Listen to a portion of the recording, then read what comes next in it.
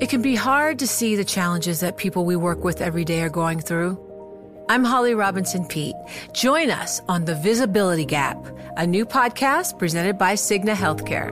Download it wherever you get your podcasts. You know success when you see it. Or you think you do. The people in the spotlight. But what about those small business masterminds who succeed at making their money work harder? They do that by having a business bank account with QuickBooks Money, which now earns 5% annual percentage yield. Making your money work as hard as you do? That's how you business differently. Learn more about QuickBooks Money at quickbooks.com/5APY. Banking services provided by Green Dot Bank. Member FDIC. Only funds and envelopes earn APY. APY can change at any time.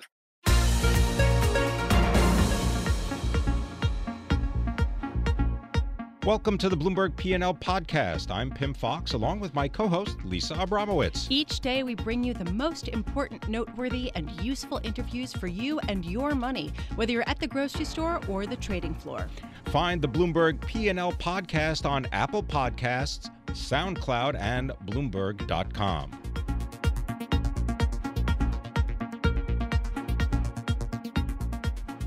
The big mystery in bond markets this week is whether or not 10-year Treasury yields can break out of the range that they have been in. Can they break out, rising above 3%? Here to answer that mystery, Mike Collins, Senior Investment Officer and Portfolio Manager at PGIM Fixed Income. Mike, what's the answer? Why is the 10-year Treasury yield pegged below 3% no matter what? Good morning, Lisa. Yeah, it looks like it's breaking out to the downside, if anything, here, right? In the near term. And that's really been our view all along. Our view has been, 3% is really probably the high water mark. Anything above that would be an overshot kind of scenario where rates, really overreacted to what's likely to be the path of growth and inflation and Fed rate hikes. We came into the year understanding that the one thing that we had the most conviction in is that volatility is probably going to be higher, right? Because you have bigger tail risks, right? Last year it felt like, over the last few years, we're going to grow at 2% and everything's steady as she goes.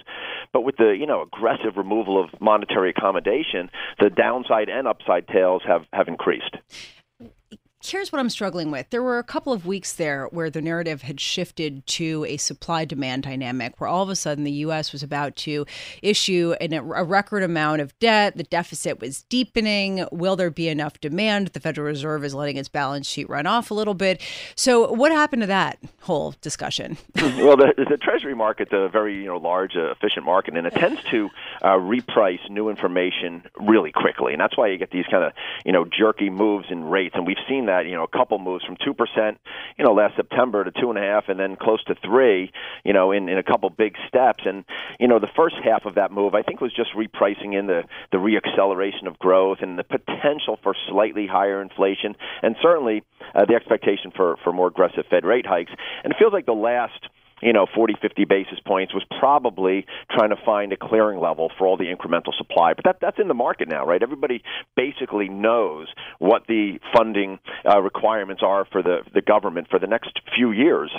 So that, I think, has been priced in at this point. So where do we end the year for 10-year Treasury yields? Again, it's really a bifurcated, binary outcome potentially. It's really weird. Normally you have a base case that's like 80% and you have these small tails. Right. But right now it feels like, one tail is that we're sitting here at the end of the year and growth is slower and inflation is lower. I'm looking at the tips market this morning.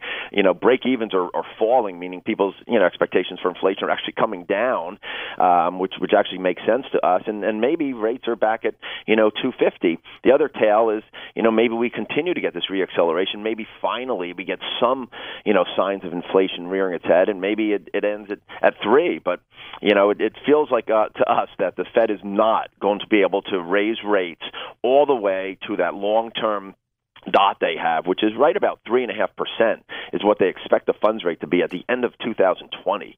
And I think that is highly unlikely. So if they pull back at all from that, you can see a rally in rates.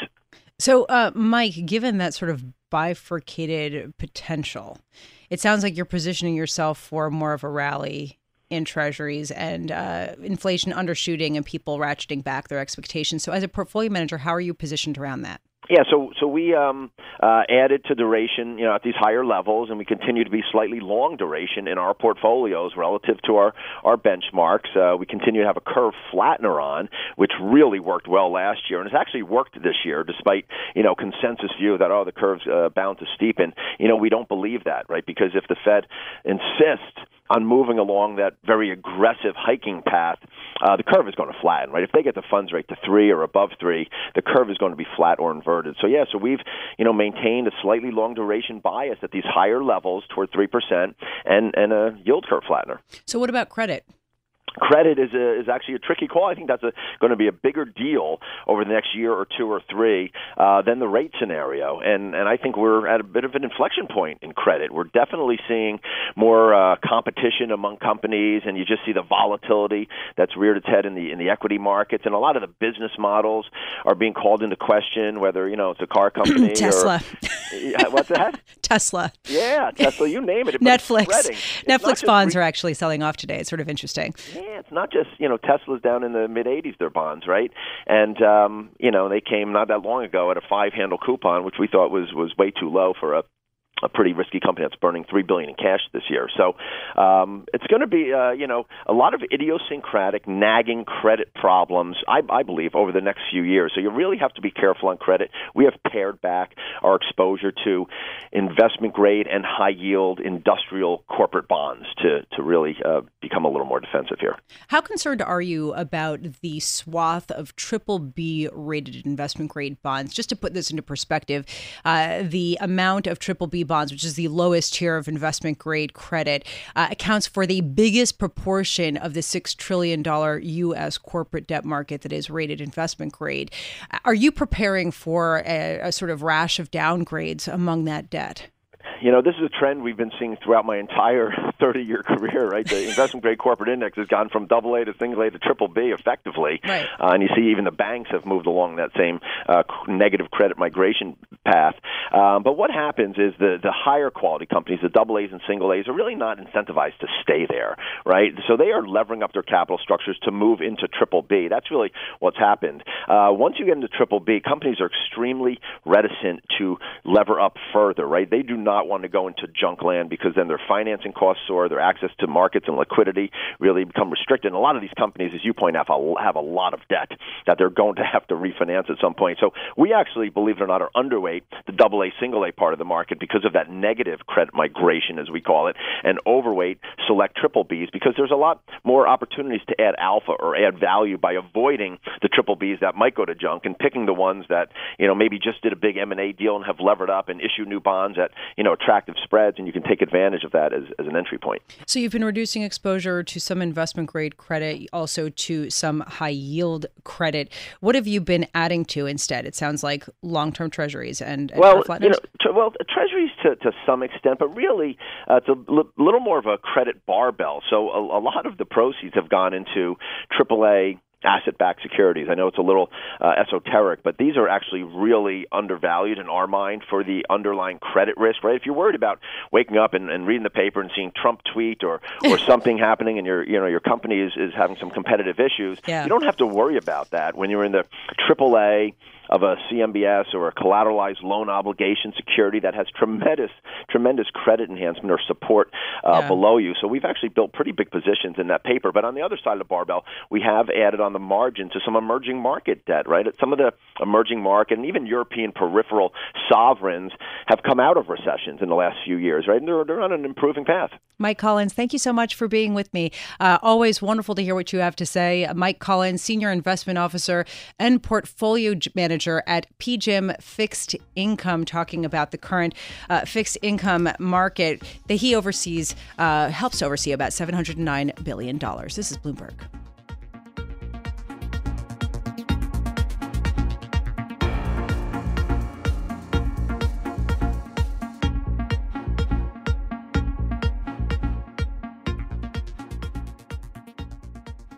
Amazon stocks down the most for 3 days since February 2016. Why? Well, perhaps because President Trump confirmed that he is now focused on Amazon in a Twitter post today. But perhaps there's more to it than that. Joining us now, Shira Ovide, Bloomberg Gadfly columnist. We always love speaking with her. Shira, what's going on with Amazon today? In a word, Trump. Is it? Yes, I think it is. So we saw both yesterday and today Amazon shares responding to news. Yesterday there was an Axios story. Today Trump himself tweeted early this morning about basically his concerns that Amazon is hurting U.S. cities and states by not paying taxes, quote unquote, hurting the U.S. Postal Service, hurting retailers. The Axios story described Trump as obsessed with Amazon and trying to come up with ways to kind of curtail its power. But, you know, even a lot of people who might disagree with President Trump on a lot of issues do agree with him about curtailing Amazon's power. And, you know, I'm wondering how much the shares are accurately pricing in that aspect. And, you know, and if that's not on the table, then are they overreacting to President Trump's tweets? It's clearly an overreaction. Look, we've been talking about this for a couple of years now, that all of these large U.S. tech companies, they're at a point where people are questioning whether they have too much unchecked power on every dimension, right? And Amazon is certainly in that conversation too. And there's been kind of a parlor game in certain circles to talk about Amazon and maybe think about whether different kinds of antitrust laws should be applied to Amazon, which is not a conventional antitrust case by any stretch of the imagination. It has small market share. It's not raising consumer prices as far as we can tell in the broader economy, things like that. So yes, I think what's happening here is just kind of anxiety and noise that if the president doesn't like a company, maybe that's bad for the company. But you're right, he's certainly not alone in wondering if Amazon is doing harm in certain sectors of the economy, but it's not really clear what could be done at the government level to change that. So we are talking about FANG stocks. We dealt with the A. I want to move on to another A. I think that there are two A's in there. There are FANG. Yeah, the FANG. Okay, so I want to talk about Apple. Yeah. And you put out a really interesting column about their iPad initiative, trying to get them into schools. And I had an initial gut reaction to this that I think was somewhat similar to yours, just because my children are in school and they have Chromebooks. But you were saying that Apple needs schools more than they need its iPads. Well, look, it's not a secret that sales of iPads peaked in 2013 and have been declining every year since then. It's clearly a device that is popular in certain circles, as a lot of people like it, but is not a world-changing device, either, you know, for technology at large, nor for Apple's bottom line. It's obviously a big business, but in the scale of Apple, not a game changer. So they're trying again, as they did when the iPad initially came out, to make a push into U.S. schools where, as you said, Google, I mean, I said this before, it's really the most undercovered tech story of the last 5 years, is what Google has done to sweep into U.S. schools with Chromebooks, with their suite of software, and really to dislodge Apple and Microsoft to some extent too from school districts in this way. That's been really interesting to see. And Apple's trying again to kind of make a different case, different pitch to school districts to adopt iPads. My initial reaction to this was 300 price sticker. That's huge. And especially compared with the price of Chromebooks. And frankly, fancier and better screens isn't going to cut it when you're talking about a basic device that students need to just communicate with their teacher, write papers, keep track of their homework, and the like. You don't want it to be too distracting. Yeah, it's a good point. I mean, look, the thing with the iPad, you're right, it's a $300 device. Apple is also talking about their digital styluses, which is another $90 or so. And then remember, those devices don't come with keyboards. So if you want your kid to have a keyboard, that's more money. But I think kids lose things all the time. Yeah, I mean, the stylus, I guarantee you 100% of children will lose or damage a digital stylus. The interesting thing about Chromebooks is not just that they're relatively low cost, they're sort of $200 and up for schools, but also that, Google has kind of thought smartly about the kind of software around those devices, right? That you can log into your Gmail or Google Docs account from any device.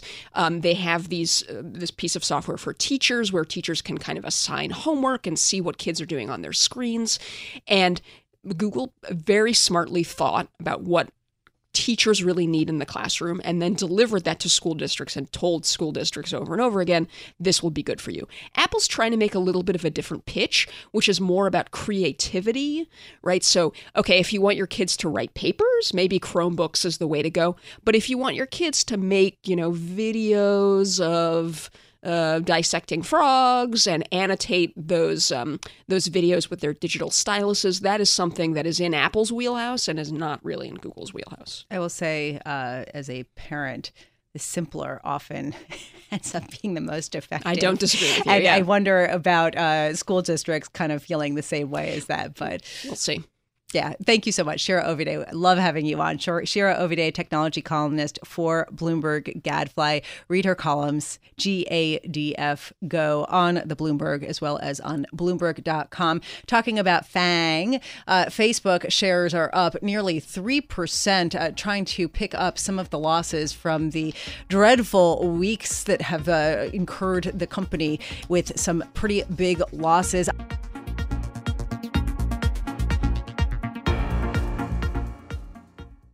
The countdown has begun. From May 14th to 16th, 1,000 global leaders will gather in Doha for the Qatar Economic Forum powered by Bloomberg.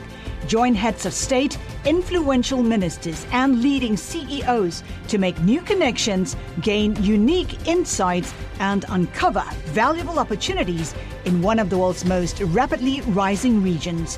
Request your invite for this exclusive event at QatarEconomicForum.com.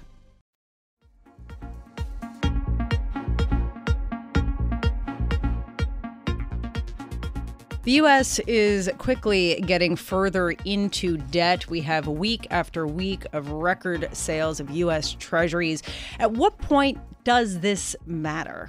Joining me now is Jim Nadler, Chief Executive Officer of Kroll Bond Rating Agency. They have a report on the United States of America, big American flag on the front, saying that the long-term rating of AAA is stable. So, Jim, why will it not affect the U.S.'s creditworthiness to become much more indebted? Certainly debt and the deficit matter. And I think that it's important over the long term to keep track of the debt and the deficit. But I think more importantly for the U.S. is the fact that the U.S. remains by far the largest reserve currency of the world. And the reason that's important is because the U.S. is able to issue they really have unlimited ability to issue debt at a reasonable interest rate. And you saw that when one of our competitors downgraded the United States, and what happened the next day was the stock market tumbled, but treasuries rallied because in a crisis, everyone buys U.S. debt, even in a crisis that was sort of started by the fact that the U.S. got downgraded. And so it's counterintuitive. I'm struck by a recent article that I read on Bloomberg that was talking with and looking at the holdings of a number of central banks around the world. And they were noting that there was an increase in euro-denominated assets at the expense of dollar-denominated assets. All of this to say, if the U.S. does become much more in debt, will that threaten the reserve status of the dollar? It could, but I think you still have to look at the U.S.'s ability to defend its markets. The U.S.'s ability, still we're the largest economy in the world. We have a consumer economy. We buy things from around the world, so all that impacts it. And your point is a good one, but the U.S. is over 63% of holdings in central banks. The closest to that is 20%, and that's the euro. And so while we can talk about the euro may increase a couple percentage, the U.S. is by far the largest holding on the balance sheets of central banks.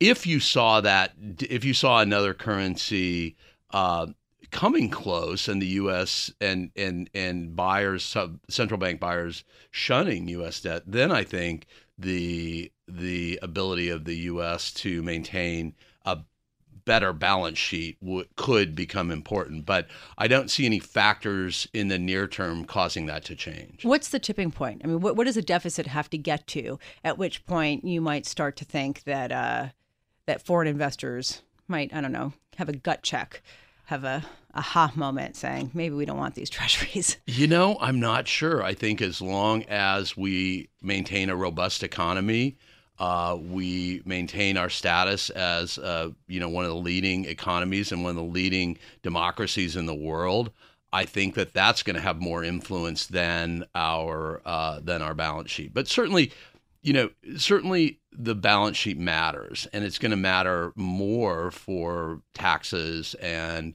how we spend our money over time, the things that we choose to spend our money on. And so I think that's where you'll see those discussions take place is over time, how much we spend on defense, how much we spend on domestic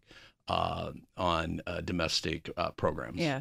I know that Kroll looks also at a number of structured products as well as municipal bonds and some other securities. I'm wondering, on the structured product side, there's been a lot of questions around auto loans, particularly subprime auto loans. We've seen credit card delinquencies picking up. From your perspective, has there been a material deterioration in the creditworthiness of consumer-related credit, and is this concerning to you? I think broadly speaking, certainly you can see the numbers. We've seen a deterioration in credit. The question is how big that deterioration has been, and I think when you look at that, you really have to look at the various segments of consumer credit. So we still are seeing, even though we're seeing a bit more delinquencies in the subprime auto sector, we still see that sector as being robust. And while we talk about delinquencies maybe, going up 0.5% or something like that, they still, in the structured products world, have a very large credit enhancement that they would need to break through before it would start to lead to rating deteriorations. These are also short-term assets. And so we still are seeing in a lot of the consumer debt, particularly in subprime auto, upgrades on those tranches as those deals pay off very rapidly. And so a lot of times you'll see a single A or a double A going to triple A because the deal's paying off. And I think it speaks to the amount of credit enhancement that is in those deals to cover for losses. So yes, we've seen an increase in losses, but I think we've not seen anything that has caused us to rethink the way that we look at credit enhancement in those sectors. So in other words, the amount of money coming in is so much that any losses are immaterial with respect to the upper rated tranches. Jim Nadler, thank you so much for joining me today. Jim Nadler, Chief Executive Officer of Kroll Bond Rating Agency, talking the U.S. and what it would take to shake its status as the reserve currency. And it sounds like a heck of a lot more than what we're facing in the years to come.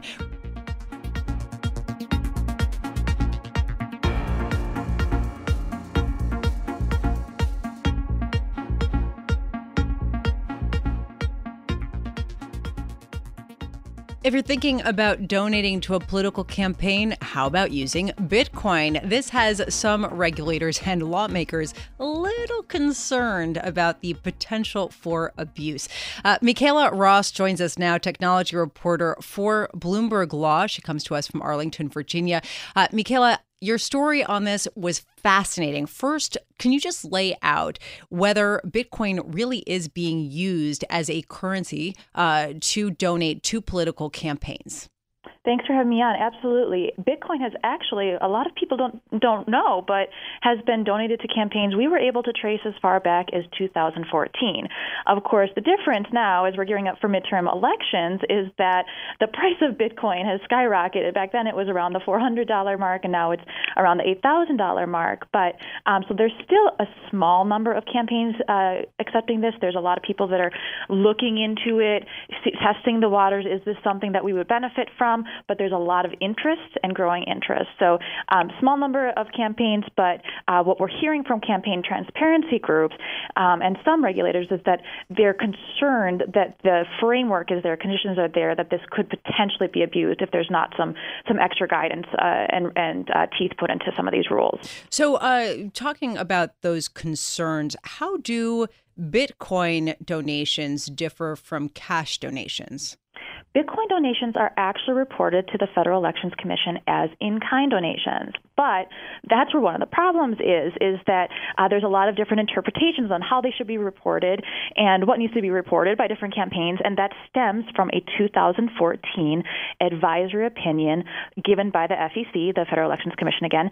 And what the transparency groups are concerned about is a combination of two things that are coming from some legal gray area in this advisory opinion. Number one is just how much can campaigns take of Bitcoin donations, because in that advisory opinion, it's capped it at $100 worth of Bitcoin, once converted into U.S. dollars. However, that there's a divide on party lines on that, and that's been interpreted differently by different campaigns. So some are taking up to the max of $2,700. And so that's more concerning to groups for the potential for fraud, and combine that with the potential for pseudonyms. So Bitcoin, has the potential to be used more anonymously. And even though campaigns always collect personal data of their donors, if there was a pseudonym used by a donor, how are we going to be able to track that? And once again, how are we going to subpoena that information? And that is where there's also a lack of teeth on that FEC advisory opinion on how these campaigns are accepting these donations from what kinds of institutions, obviously not banks that have know your customer laws. I'm wondering what kind of political support there is to sort of close these loopholes. Or I imagine that some potential candidates might have mixed feelings on that. Yeah, well, it's great to hear what some of these campaigns. We definitely don't want to allege all the campaigns that we spoke to were very, very concerned about being compliant. They were actively working to try to comply with the FEC guidance. But what they're saying the benefit of is, and why we might be seeing more campaigns taking this in the future, or committees, is that it sets them apart. It sets them apart from establishment candidates. There's a growing interest in people who are not only interested in cryptocurrencies and Bitcoin, but also just the blockchain technology, and they want to support it. And how do you do that? Well, you donate to, to some of the lawmakers who are considering this and that are going to be authorizing different regulatory bodies to be regulating this in the future. So those were a couple of reasons. It's also much cheaper compared to a credit card, where you're paying, around 4% for a transaction fee for a donation. The campaign's saying they're paying around 1%. So there's more, let's call them Bitcoin millionaires in the ecosystem now after the value of the currency as cryptocurrency has gone up. And so if they want to be supporting more candidates, I think we're going to be seeing more of that as well. Yeah, it sounds pretty cool if a campaign uses a crypto platform like Coinbase or BitPay to say to younger constituents that, if you want to do something a little bit off the beaten path, check us out there. One question, though, quickly here, Michaela, ahead of the midterm elections, is there any chance that these rules could get honed or changed in order to tighten up the protections in time for the upcoming elections? That does not look likely. We did speak to a couple of the commissioners at the FEC, and they're not hearing a lot of questions about that. It's going to take a wave of questions about how are we going to do this for them to take up this rulemaking. They're quite busy. They're quite busy, for example, looking at social media ads and potential for abuse there. To be taking this up. But what we're hearing is that a rulemaking could really solve a lot of these problems, just to clarify to campaigns exactly how much they can be taking in, exactly how they should be reporting it, because the real problem is that we're lacking the data. When you look at the FEC's database, it's not capturing a lot of these donations. And the reason is partly just because of the way their database has run, and partly because of how it's reported, and partly because of how campaigns are interpreting their advisory committee. So it's a catch-22. We don't really know how much this is going to be growing, because we already know just that the database isn't capturing all of it.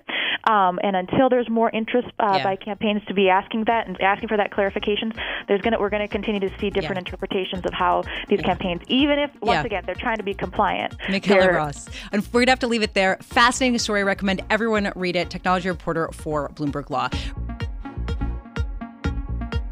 Thanks for listening to the Bloomberg P&L podcast. You can subscribe and listen to interviews at Apple Podcasts, SoundCloud, or whatever podcast platform you prefer. I'm Pim Fox. I'm on Twitter @PimFox. I'm on Twitter @Lisa Abramowitz1. Before the podcast, you can always catch us worldwide on Bloomberg Radio.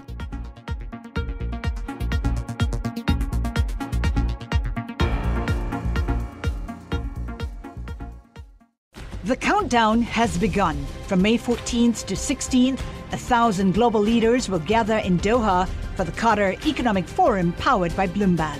Join heads of state, influential ministers, and leading CEOs to make new connections, gain unique insights, and uncover valuable opportunities in one of the world's most rapidly rising regions. Request your invite for this exclusive event at QatarEconomicForum.com.